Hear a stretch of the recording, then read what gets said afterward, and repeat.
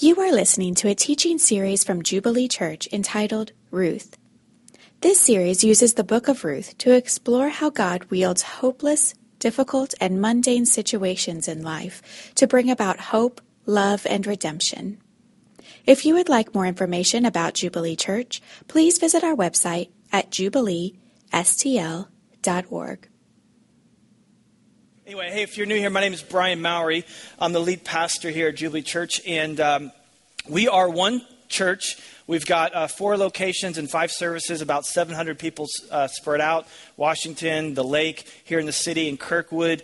And we're also a part of a family, a church is called New Frontiers, touching about 60 nations. And I say that because the church that you're a part of, Jubilee, is bigger than what's in this room, bigger what's in your room. It's also smaller than what's in this room.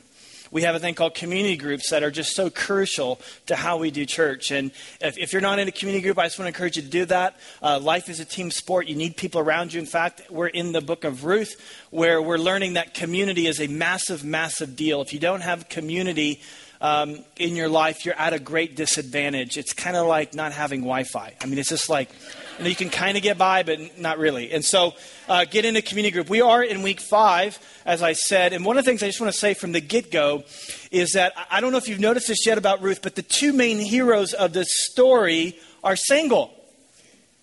They're not married. God, there you go. There's one here too. God uses people in the church who aren't married, despite the fact that Christianity in large part has become associated with families and children and minivans and suburbs and soccer moms and juice boxes and just stuff like that. And it is all that, and that's good, but it's also very single. It's urban. It's for people who drive hybrids. It's for people who drink craft beer. It's for people who stay up later than 9:30. It's for those too. And so I just want to say that because if you're here, you're single, you're so welcomed, and you've got a part to play. And we as a church need to pay attention to our mission field. I don't know if you know this about our mission field. That is the United States of America. But in 1970, 36% of all adults were single. In 1990, 41% of all adults were single. In 2010, something happened in our country that hasn't happened in any generation, any time before, and that is the number of adult singles outnumbered the adult marrieds. I was talking to one of a pastor in St. Louis, and he said that there are roughly 360,000 singles in the St. Louis metro area between the age of 18 and 29, and roughly 1.5% are engaged in church life. Just to give you some perspective, that's less, in fact, far less than the percentage of people engaged in local communities in communist mainland China, where it's illegal to preach part of the New Testament. So man, I hear some cool things that people going to China and like smuggling Bibles and keep doing that. But if you want to challenge, go on UMSL's campus. Go on SLU's campus, go to the Grove, go to the Central West Inn, and try to tuck a Bible underneath one of their arms, and then you have something. It's a total unreached people group. That's why, it was mentioned that Mobilize is such a big deal for us. And one of the things that the scripture says in Isaiah is that when the enemy comes in like a flood, that God rises a standard amongst them. If you're 18 to 29, I want to encourage you to be a part of that standard. Don't sleep on this. Don't just understand who you're part of. And if you're older than that, don't say, I know this church is young and all they care about is young. No, that's not it. But we're understanding where we're at in our culture, in our time period. Ephesians says, be wise with the times, know that the days are evil, and know the will of the Lord.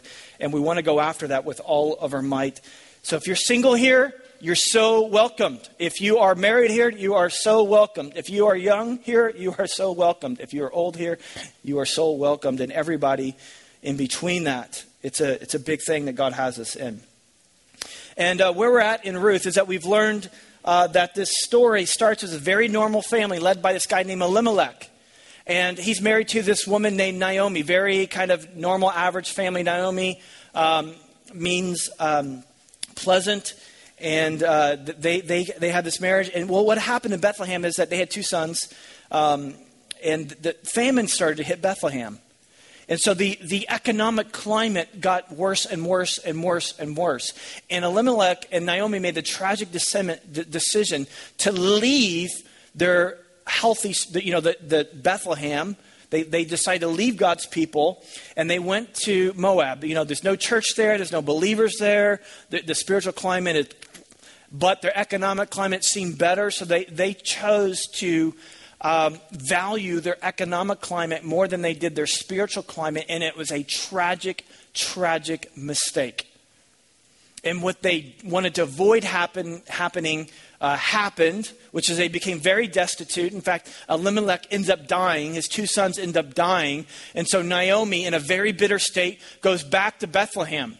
And then her daughter-in-law comes running after her, this girl named Ruth, and says, please take me with you. And Naomi says, no, you belong in Moab. That's your people. And she says, no, I want your God to be my God, and I want your people to be my people. She has this genuine conversion experience, and they go to Bethlehem. Now, Naomi's getting bitter, but Ruth is getting better, and she has this great faith in God, and she says, perhaps that as I go out and I glean in the fields, I'll explain that in a minute, God will show favor to us.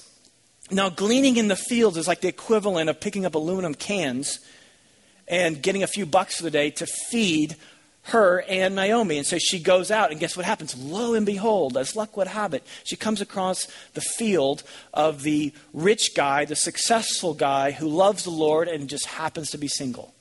And lo and behold, just on that very day, here comes Boaz in his Mercedes, and he's checking on his business, and he says, oh my gosh, I've never seen her before. Who is she? And they talk about her character. He loves her character, is very moved by her character, shows her great favor. And but to this point, it's just kind of this, brotherly sister thing. But then they go on this first date, which we didn't read about, is in chapter 2, verse 13. And I'll read that for you. It says, at mealtime, Boaz said to her in a very, very white voice, come here, my daughter. Eat some bread and dip your morsel in the wine. What's the takeaway here? Gentlemen, take her out to dinner. And I mean like a real place to eat. What does that look like? It means, linens, not paper napkins. And your food isn't served by some high school kid wearing a uniform. And pay for it. And pay for it. Don't go Dutch, go Christian. I don't know why the Dutchmen are so cheap, but don't be like Dutchmen, be like Boaz. But what's interesting here is he's so generous and he takes her out, but they're not alone on this date. And the next verse says, so she sat by the reapers. She sat by the other men and women. He's got this very generous heart. He's not looking to get something out of her. He just wants her to meet people. He wants her to have a good time. And the picture here is that you and your friends, you go out on a Friday night, everyone's going out. You invite her along. She's the new girl at church. You invite her along. You pay for it because you invited her. Why would I do that? Because you care for her. You're looking after her needs. And the fact that you would invite her along with her friends and pay for it just demonstrates that you're not really looking for anything out of this. You just want her to have a good time. And she has a good time because she ate, in verse 14, until she was satisfied. Until she was satisfied. And then it goes on to say, when she rose to glean, Boaz instructed his young men, saying, let her glean even among the sheaves, and do not reproach her, don't rebuke her, and also pull out from the bundles for her and leave it on the glean. So he says, hey, go do all the work and just leave stuff on the ground for her to pick up.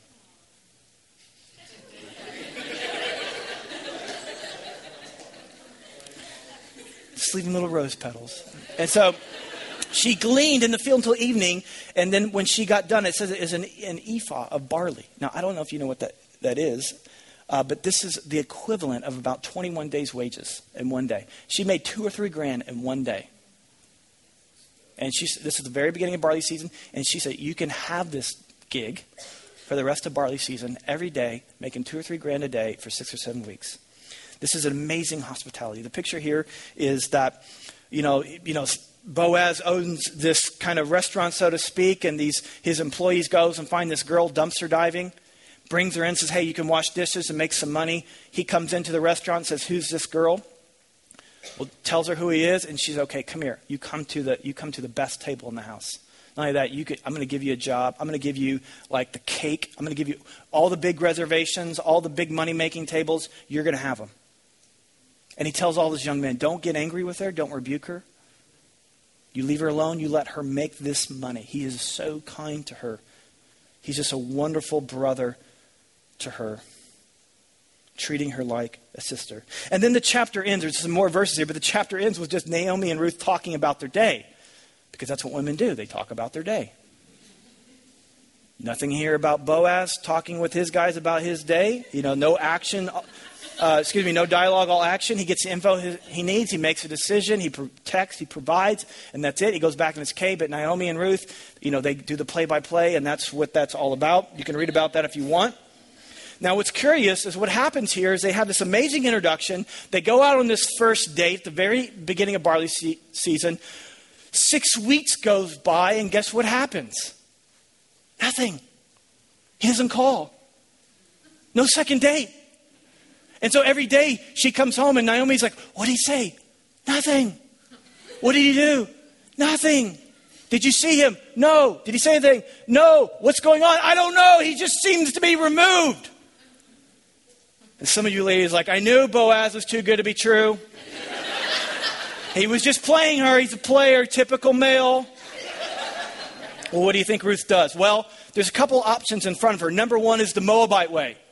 What's the Moabite way? Well, here's a girl who turns her back on the gods of this world, the gods of this world and the world's way, and says, okay, I'm gonna leave that. I don't want to serve those gods anymore. I don't want to live that way anymore. I'm turning my back on that, and I'm going to go and follow God. Whatever it takes, He's going to be good to me. He's going to be my provider, and He provides. And then she finds herself in the church, and nobody's interested in a Moabite woman. All the good church boys, all the Hebrew men, they would not touch a finger. They wouldn't mess with a Moabite woman. She's damaged goods. She's not a virgin. She's a Moabite. She'd be a social outcast. And the one guy, the single guy, the rich guy, the successful guy, we were this close. And now it's over. The Moabite way would be like, I'm going back to the only place that I can find him. This is going to happy hour and say, hey, the first guy who shows interest. I don't care. He just has to be kind of, as long as he's wearing like a cross somewhere, like it's something like that. If he just knows who Jesus is, that's good. That's close enough. And here's my experience. Guys their standards are way too high, and women, your standards are way too low.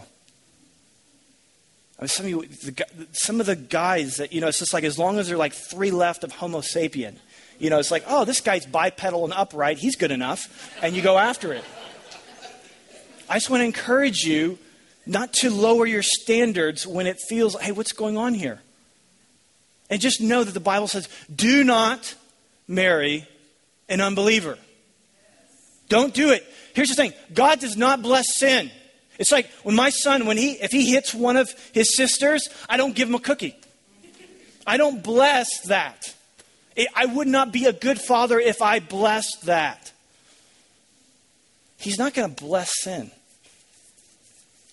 I heard the crazy strategies from women like, well, maybe if I date him and if I sleep with him, maybe he'll become a Christian and then I'll be okay. I heard of this girl once, and she dated an unbeliever and he became a Christian. In fact, he's a pastor now. Yeah, and I know people who buy lottery tickets who win $10 million. But buying lottery tickets is not a good financial strategy. Dating an unbeliever is not a good strategy. For every situation, God is a good God. He redeems everything. But do not take the grace of God and the kindness of God and the lovingness of God for granted. Galatians 6:9 says, God will not be mocked. You will reap what you sow.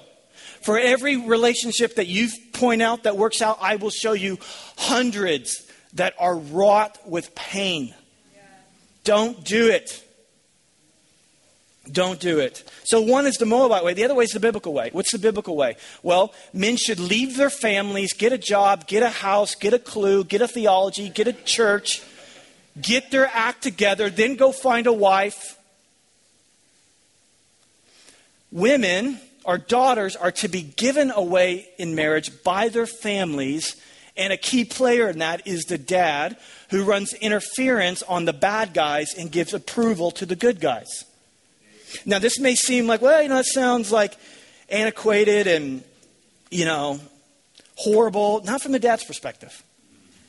It's protection. It's safety. I have 2 daughters that I cherish with all my heart. And the older they get, the more I cry.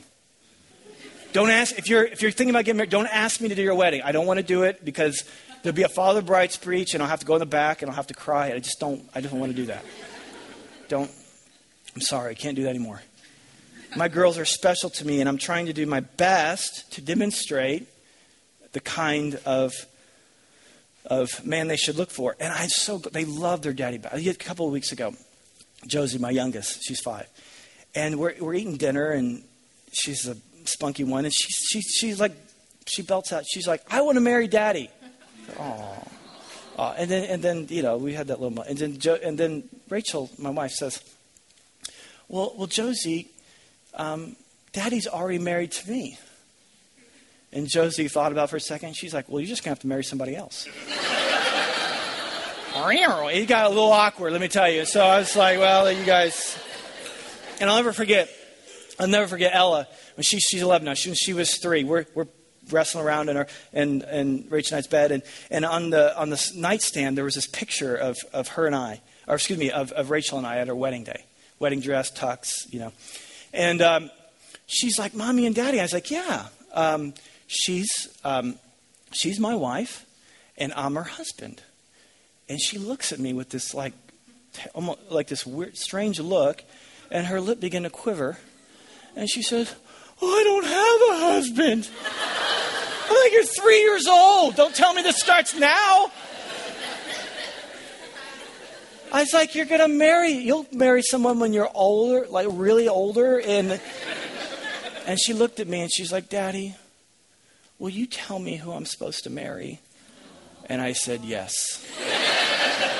I will tell you who you're. In fact, let's write that down and have you sign it right now.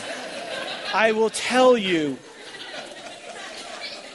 Now listen, if you think that I'm going to let some junior high kid who plays pull my finger with his buddies come in and interrupt what we've got going, there's no way. I'm going to run interference to that. But here's what I'm going to do. When the right guy comes along, I want to help broker that deal. I want to help make that happen. See, a guy who loves you, a guy who respects you, a guy who loves Jesus, a guy who respects me, a guy who respects your mom, and those guys are out there. That's what we're going for. Now, Ruth doesn't have that dad. Maybe you're here and you don't have that dad. For whatever reason, he's not in the picture. I don't know why. He's just not in the picture. Or at least he's not that kind of a spiritual leader. He didn't have those kinds of ambitions. What does Ruth do? Well, one thing I just want to repeat. What Ruth doesn't do is she doesn't leave the place of God's blessing. She doesn't go back to Moab. She didn't go back there. She doesn't settle. She doesn't go the Moabite way. She stays in God's blessing. So chapter 3 is what she does. Now let me just say a couple things, qualify a couple things. Because we're going to get into kind of some detail. The overarching thing here is you have to see that Ruth is now in community with other younger men. Boaz says, hey, before you need a job, before you need a meal, you need community in your life. Here's some young women. And then Naomi repeats that toward the end of Ruth 2. Says, hey, Boaz gave you those young women. Stay near those young women. They're going to help you. You're going to need that. And this whole dialogue that we're seeing is between an older woman and a younger woman. If you're a younger woman seeking to know what it is to be a wife, to know what it is to attract a husband, it's common sense, but talk to a woman who has attracted a husband and knows what that's like. The example in Titus 2 is younger women with older women, younger men with older men, and see that. The second thing you need to know, that in Scripture there are descriptive passages and there are prescriptive passages.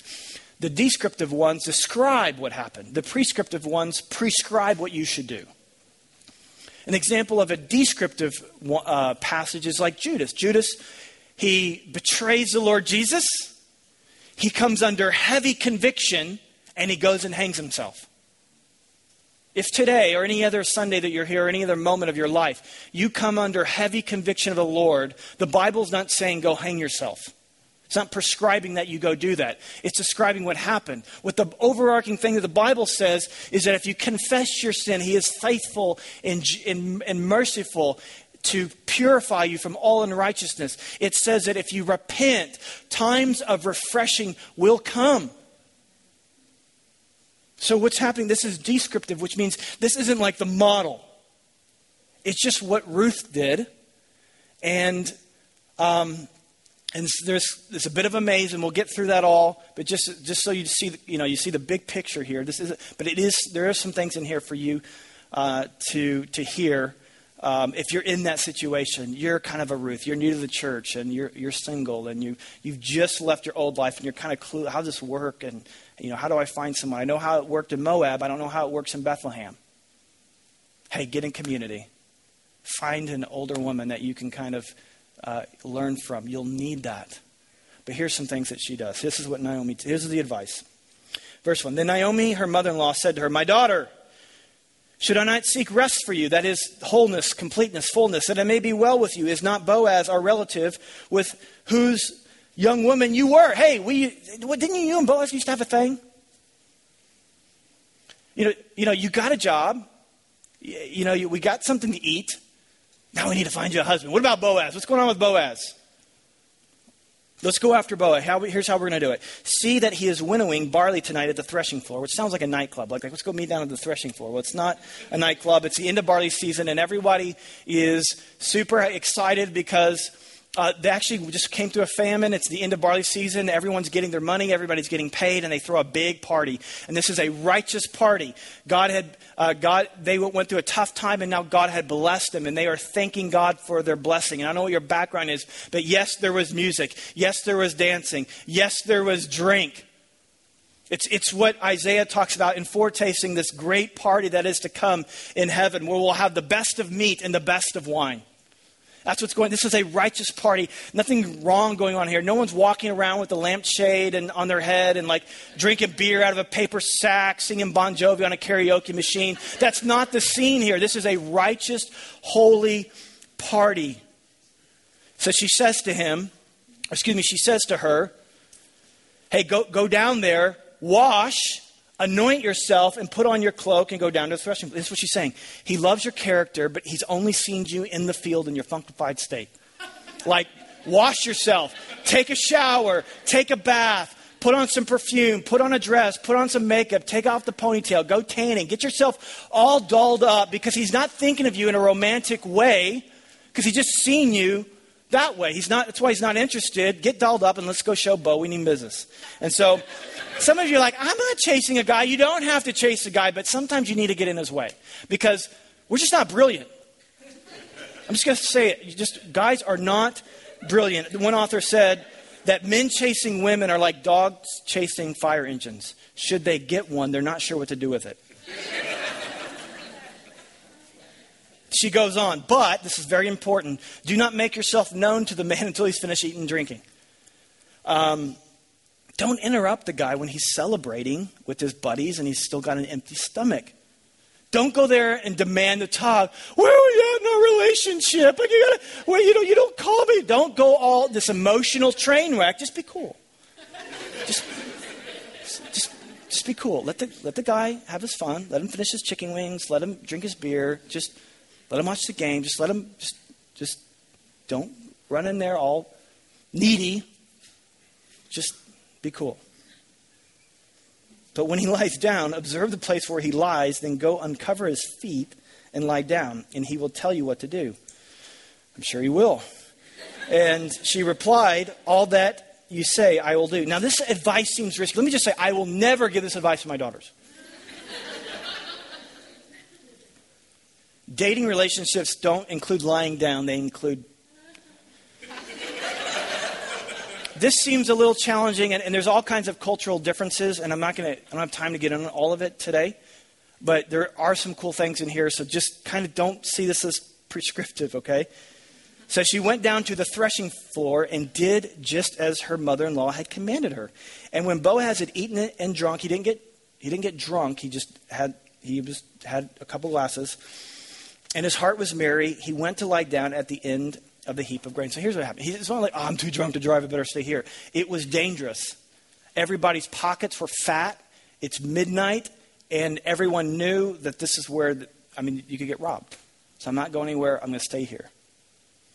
Then she comes in softly, like a ninja, uncovers his feet, lays down, and at midnight the man was startled and turned over, and behold, a woman lay at his feet. He said, "Who are you?" Good question. Joshua 9. Prostitutes were known to go down to the threshing floor. Why? Well, because, like I said, everybody's pockets were fat. Some men were not godly. They did get drunk. They had too much to drink, what is not godly. And prostitutes would come down and make their money. This is probably going through his head when he's like, "Hey, who are you? I'm Deacon Boaz. Something smells like perfume down there. Smells like trouble. Who are you?" And she answered, "I am Ruth, your servant. Spread your wings over your servant, for you are a redeemer." Now, this is not some seductive Middle Eastern dirty talk. That's not what's happening here. She's saying, so you remember back in Ruth 12, we talked about this last week, where Boaz prayed for her and she said, "May you take refuge under the wing of God." And what she's saying, Ruth is saying, hey, remember that prayer? Why don't you answer that prayer and allow me to come under your wing? Why don't you be the wing of God? Some translations say, "Spread your blanket over me." Putting your blanket over a woman was equivalent to putting a ring on her finger. It was a proposal for marriage. It was a public demonstration saying, "I want to be with you. I want you to be in my bed. I want to love you. I want to protect you. I want you to be under my roof." She's not proposing, but she's proposing that he propose. That's what she's doing. And she's not trying to seduce Boaz, but she is making it very obvious what she wants.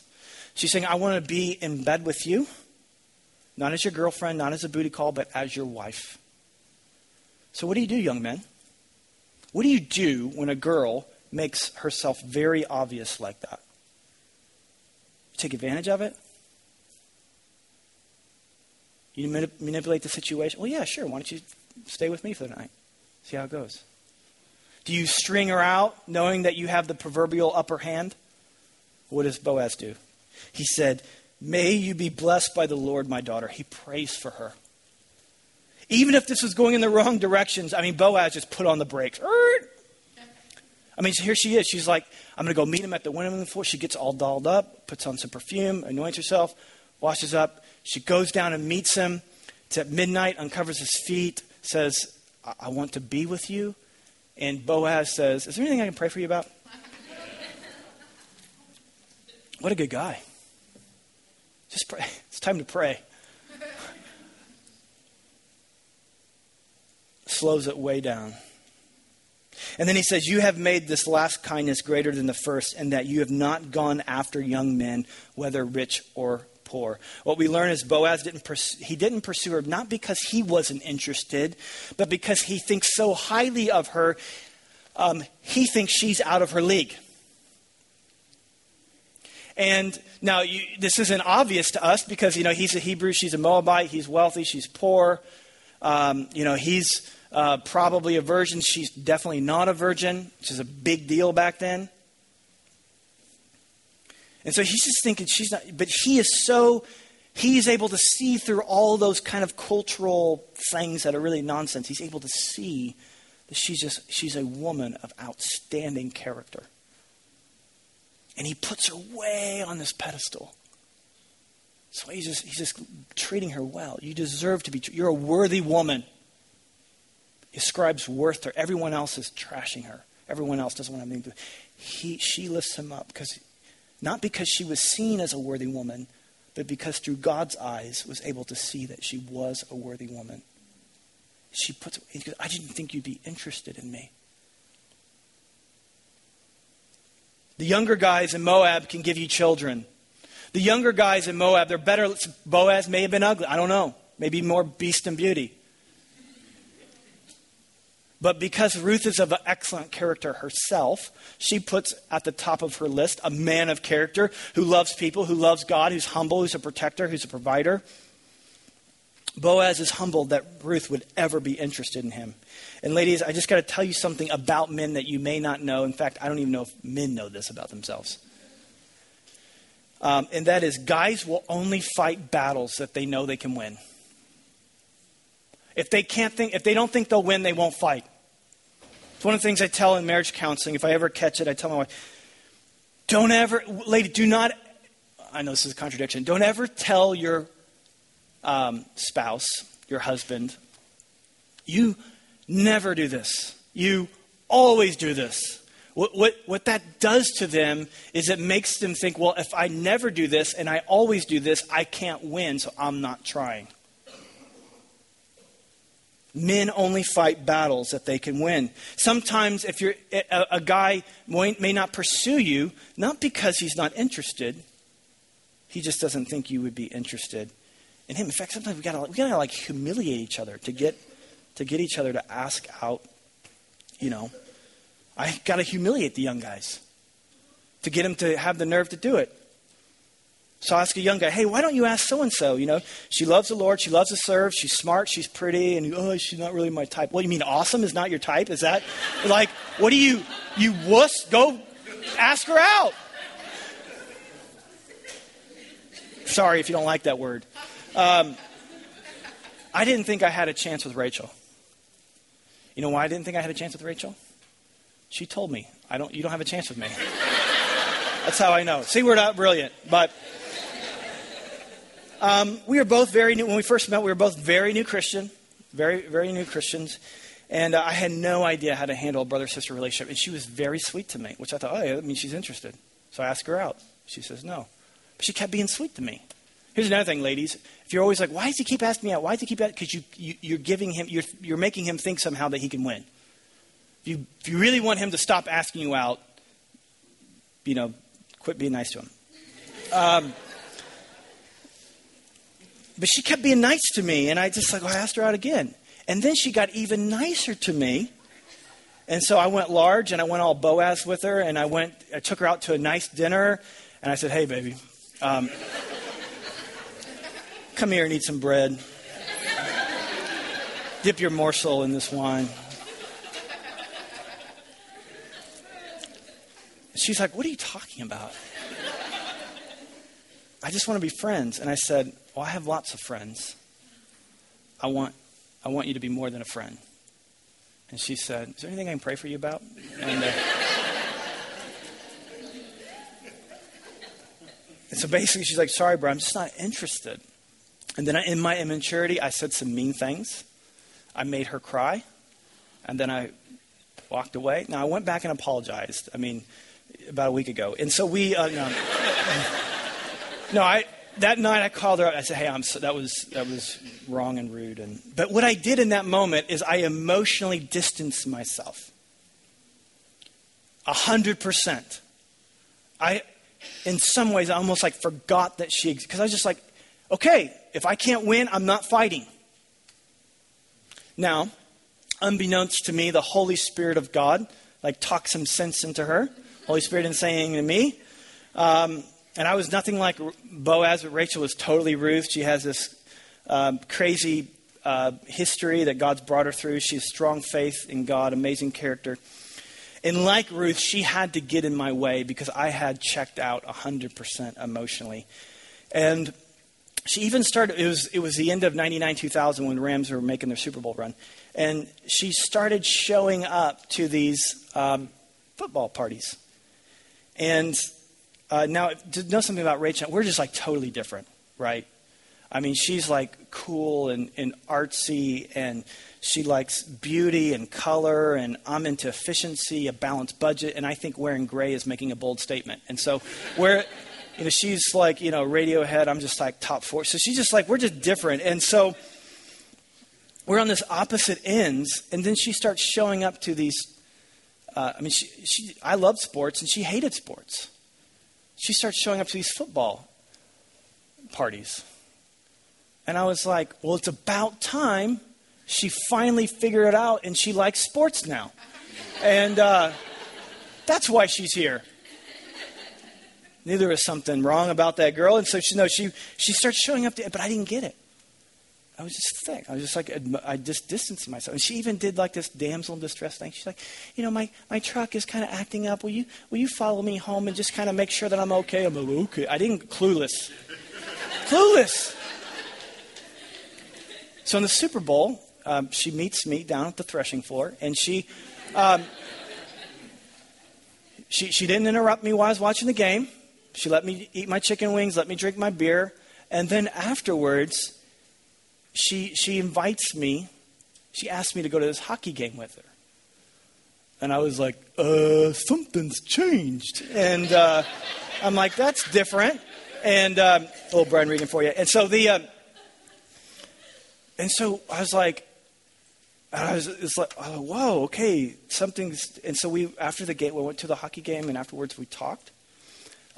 She kind of expressed her ambitions and my ambitions, and we didn't play games, and we just kind of almost like just kind of talked things out that night. And then 4 months later, we got engaged, and then we got married later that year. We'll be married 15 years next week. And that's what kind of Boaz did. She had to get in his way. He just wasn't picking up on it. It's okay to get into his community group. Sit in the row in front of him, just a little bit off center, so he sees. Don't distract him, but just sit where he could notice you. Get in his way. That's fine. And that's what Ruth does with Boaz, and Boaz just responds so honorably. He responds so honorably. He says, "Now, my daughter, do not fear, for I will do for you all that you ask. For my fellow townsmen know that you are a worthy woman." It's like, I'm not going to play games with you. I'm not going to string you out. He is a worthy man. That's what we learned in Ruth 2:1. He is a worthy man. This verse right here is saying, hey, everybody knows that you're a worthy woman. This is what Paul talks about when he says, to be equally yoked. Worthy woman, worthy man, coming together. And then he says, and now it is true that I am a redeemer. A redeemer was someone of the family who in some cases had the obligation to redeem, to win the land back. Because if people go into debt, there was no credit cards or anything like that, you just lost your land. And so it was sometimes the obligation for someone of the family to come and buy back that land. In fact, if you were a brother, if your brother's wife died, it was your obligation to marry her so that she could have children. Well, Boaz wasn't a brother. Boaz was actually just a very distant relative. In fact, he says, there's someone else here who's even nearer than I am. But he says, remain tonight, and in the morning, if he will redeem you, good, let him do it. Basically saying, hey, look, I'm mainly interested in seeing that you are taken care of, loved, protected, and that you have a happy life. That's all he cares about. But if he is not willing to redeem you, then as the Lord lives, I will redeem you. You see, he didn't redeem her, not because he was obligated to, even though no one else would. Even those closer to her than him said, no thanks, no thanks, no thanks. He didn't just fulfill the law. He went well beyond the law into grace. And he said, I'm going to love you. I'm going to take care of you. I'm going to bless you. He's marrying her because he loves her. And in this, Boaz is like Jesus, and Ruth is like the church. Like Ruth, we were destitute. Like Ruth, we had lost everything. And Jesus came to redeem us, not because he was obligated to, but because he loves us. And like Boaz, he just didn't provide for our needs, not even more for their needs. He didn't just give us all that we need. But his desire is to win back all that we lost from our own sin and from the sin that was committed to us. He wants to redeem your past. He wants to redeem your present. He wants to redeem your future. If you're here today and maybe you're like Ruth and like nobody's interested in me and I'm spiritually destitute, I'm emotionally destitute, I'm physically destitute, You can have confidence in coming to Jesus. You see, Ruth, one of the big things here is Ruth was making a big risk in going to Boaz. She was younger. He was older. She was an employee. He was an employer. She was a Moabite. He was a Hebrew. She was not a virgin. He was a virgin. This was a big risk. But she saw his character and she approached him and she says, will you redeem me? And he said, yes, I will. If you're here today and you are destitute, if you come, you're like, will he redeem me? Will he help? If you come to him and you say, Jesus, will you redeem me? He'll say, yes, I will. I will love you. I will provide for your needs. I will protect you. I will fight for you. I will redeem your past and I will redeem your future. Well, how do you know that? Well, he's in eternity past. He went to the cross. Something outside of you. He did something outside of you 2,000 years ago, dying on the cross. He that knew no sin became your sin. He paid your ransom price so that you could come into the family. You were not once apart. Now you are apart. So therefore, as Hebrews 4 says, you can come boldly to the throne of grace. We see who Boaz is, and you're like, man, if I was ever, maybe as we're telling the stories, if I was ever in trouble, I would go to Boaz.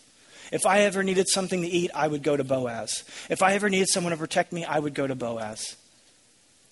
You just know that Boaz is just a dim picture of the greatness and the goodness and the passion and the pursuit of Jesus, who didn't just give up his wealth, but he gave up his very life for you and me so we can come boldly. If you're not a Christian here this morning, if you're in a low place, you're in a desolate place, you have a Redeemer in Jesus. And you can come boldly to him today. He will accept you. He will love you. He will redeem you. He's the only one who will redeem you and can redeem you.